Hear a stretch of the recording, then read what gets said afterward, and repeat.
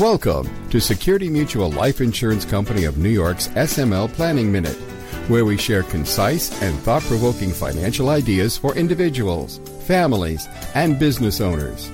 Security Mutual, the company that cares.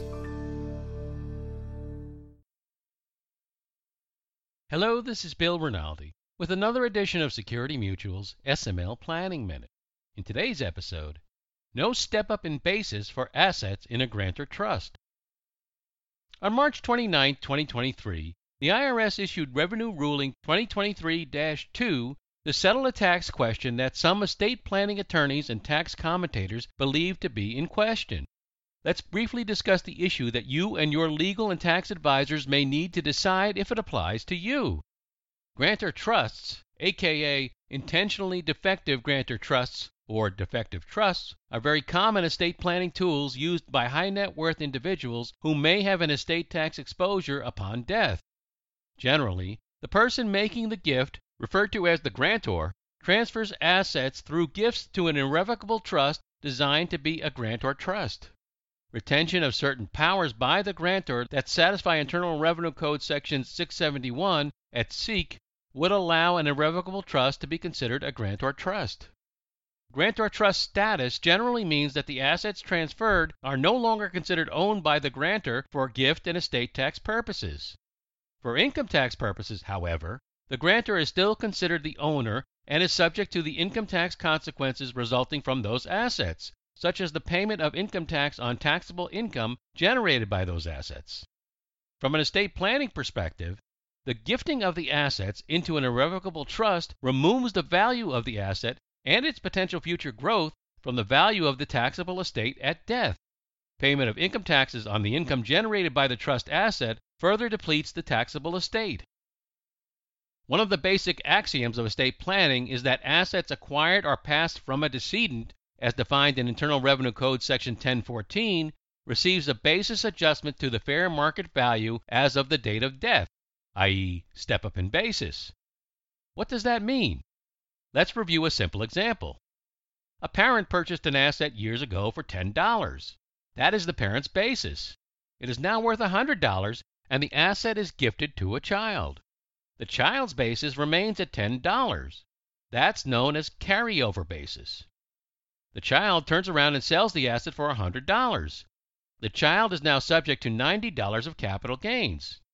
Contrast that to the situation where the asset is passed to the child through a bequest because of the parent's death. The child's basis in that asset has been stepped up to its fair market value on the date of death, which is $100. If the child immediately sells the asset for $100, there would be no capital gains. Some prominent estate planning attorneys and tax advisors have argued for years that assets placed into a grantor trust should still receive a basis step-up upon the death of the grantor.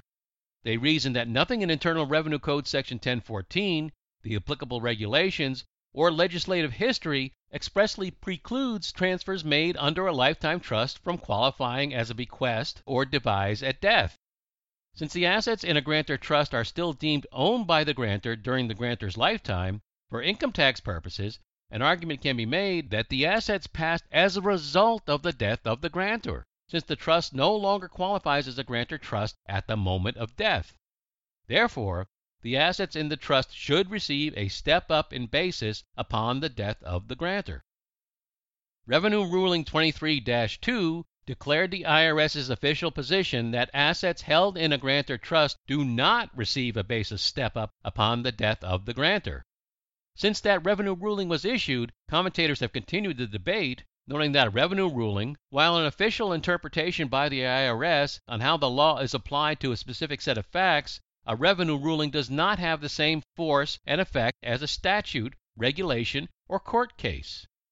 But it must be pointed out that if a taxpayer continues to argue the counterpoint, the IRS may also seek to apply penalties and interest.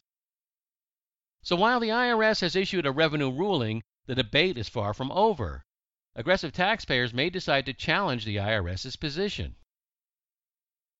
This podcast is brought to you by Security Mutual Life Insurance Company of New York, the company that cares. The content provided is intended for educational and informational purposes only. Information is provided in good faith. However, the company makes no representation or warranty of any kind regarding the accuracy, reliability, or completeness of the information. The information presented is designed to provide general information regarding the subject matter covered.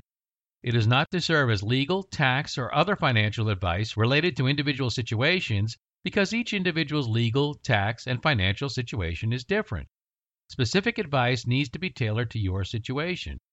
Therefore, please consult with your own attorney, tax professional, or other advisors regarding your specific situation.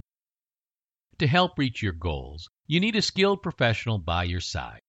Contact your local Security Mutual Life Insurance advisor today. As part of the planning process, he or she will coordinate with your other advisors as needed to help you achieve your financial goals and objectives. For more information, visit us at smlny.com/smlpodcast. If you've enjoyed this podcast, tell your friends about it. And be sure to give us a 5-star review. And check us out on LinkedIn, YouTube, and Twitter. Thanks for listening, and we'll talk to you next time.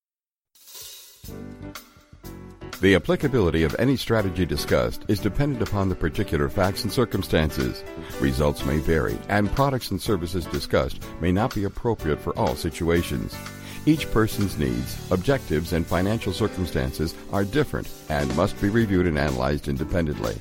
We encourage individuals to seek personalized advice from a qualified Security Mutual Life Insurance advisor regarding their personal needs, objectives, and financial circumstances. Insurance products are issued by Security Mutual Life Insurance Company of New York, Binghamton, New York. Product availability and features may vary by state.